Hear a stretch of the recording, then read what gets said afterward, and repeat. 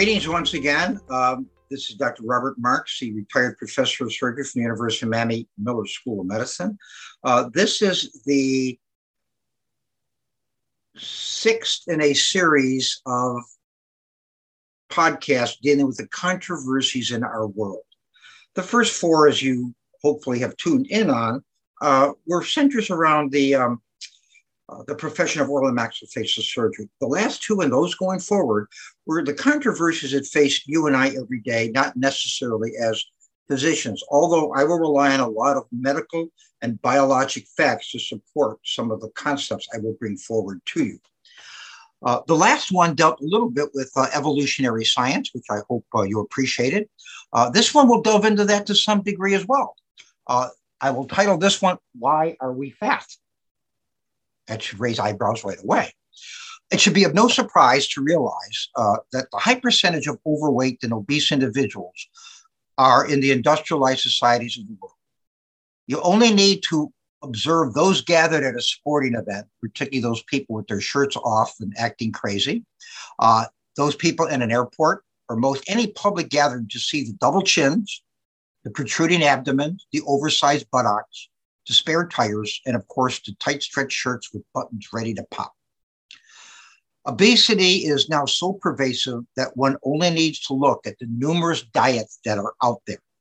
Nutrisystems, Weight Watchers, Pritikin, Atkins, South Beach, Go-Low, Keto, Noom, and I haven't even covered half of them. Additionally, the memberships in fitness clubs are at an all-time high.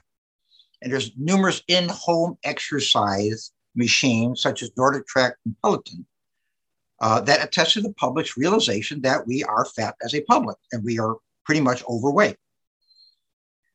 People understand that they're trying to do this exercise to shed pounds that are very difficult to shed.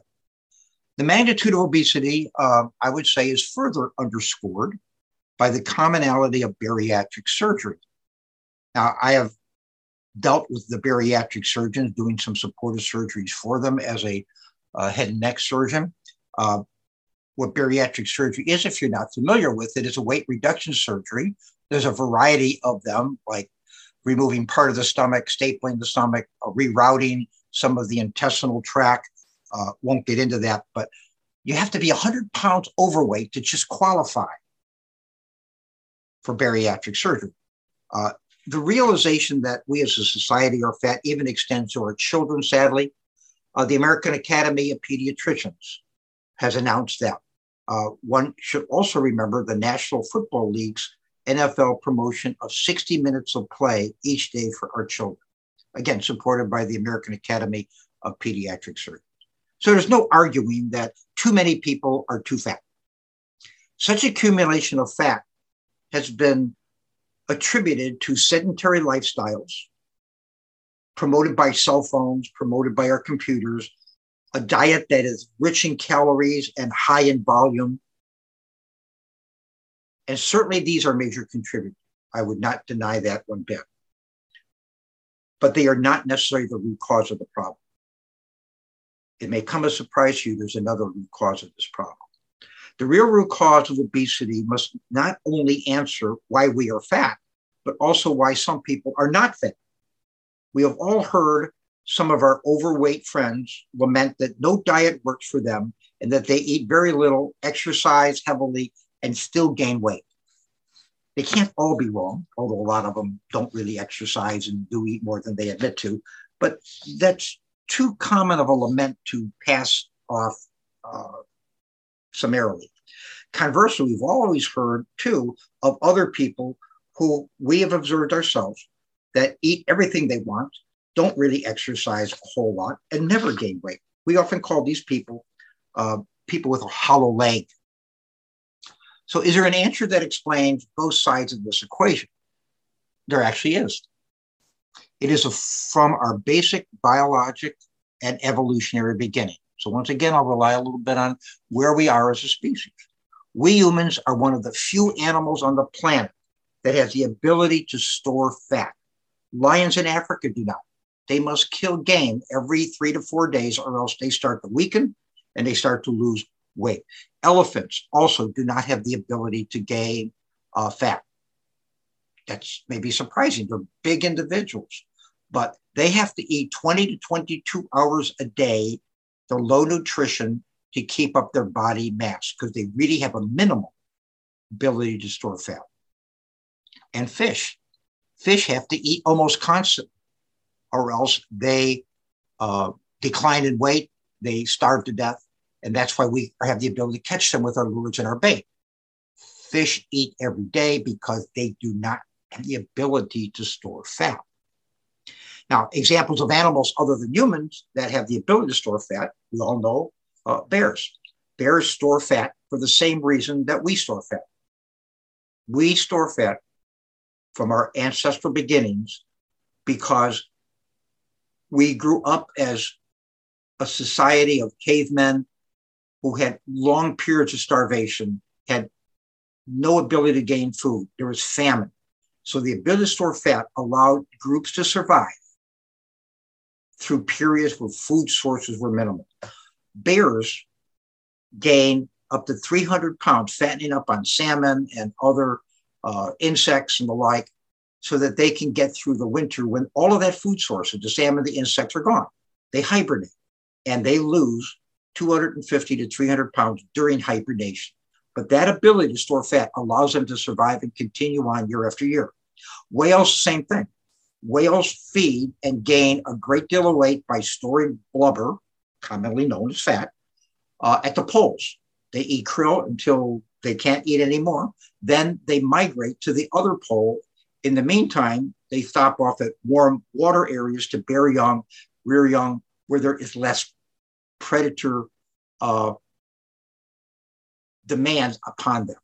So you can see that the ability to store fat has been a selection and a non-selection for certain species. We have been selected because in our early development as cavemen, there were periods of famine, there were periods of low food ability, times when you couldn't access it or couldn't hunt for it, and therefore they had an advantage for those people who could store fat. So in the beginning, human history about 50,000 to 60,000 years ago, early man faced a rugged, unforgiving world. It was partially because Earth was going through the last of its 5 known ice ages, but food was scarce and had to be worked on for even an obtainment.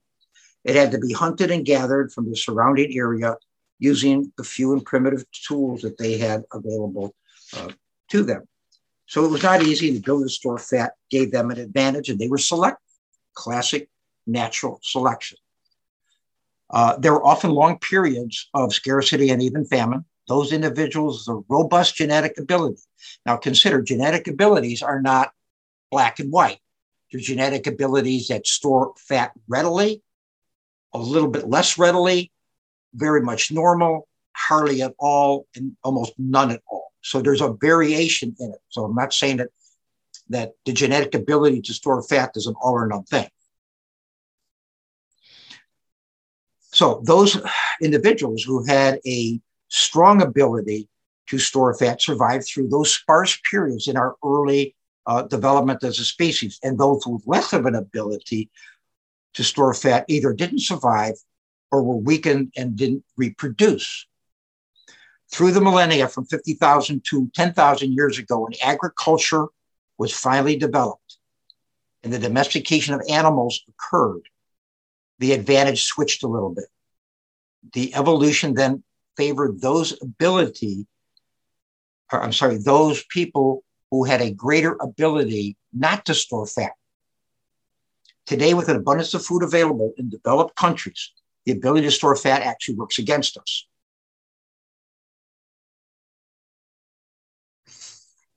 So the obesity and the related pathologies that are created by those of us who could store fat are working against us. And what are those disabilities? Heart disease, type 2 diabetes, stroke, kidney failure.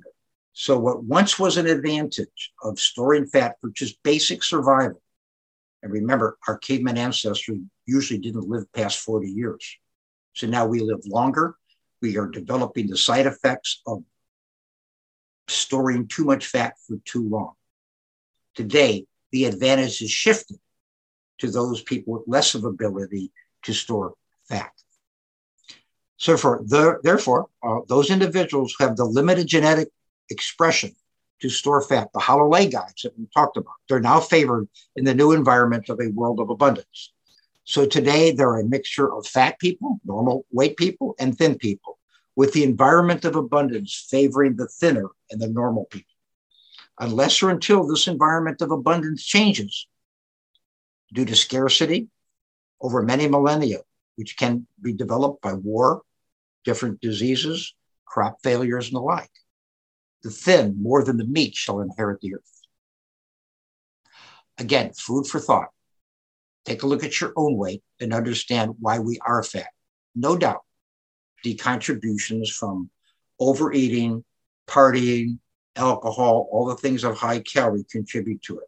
But there is within you a genetic expression that you may not know about, that you either store fat readily, store fat well, but not as much as the highest person, store fat normally, store fat a little less than normal, and store fat not hardly at all. And that's probably the only explanation that explains the whole spectrum that we see out there.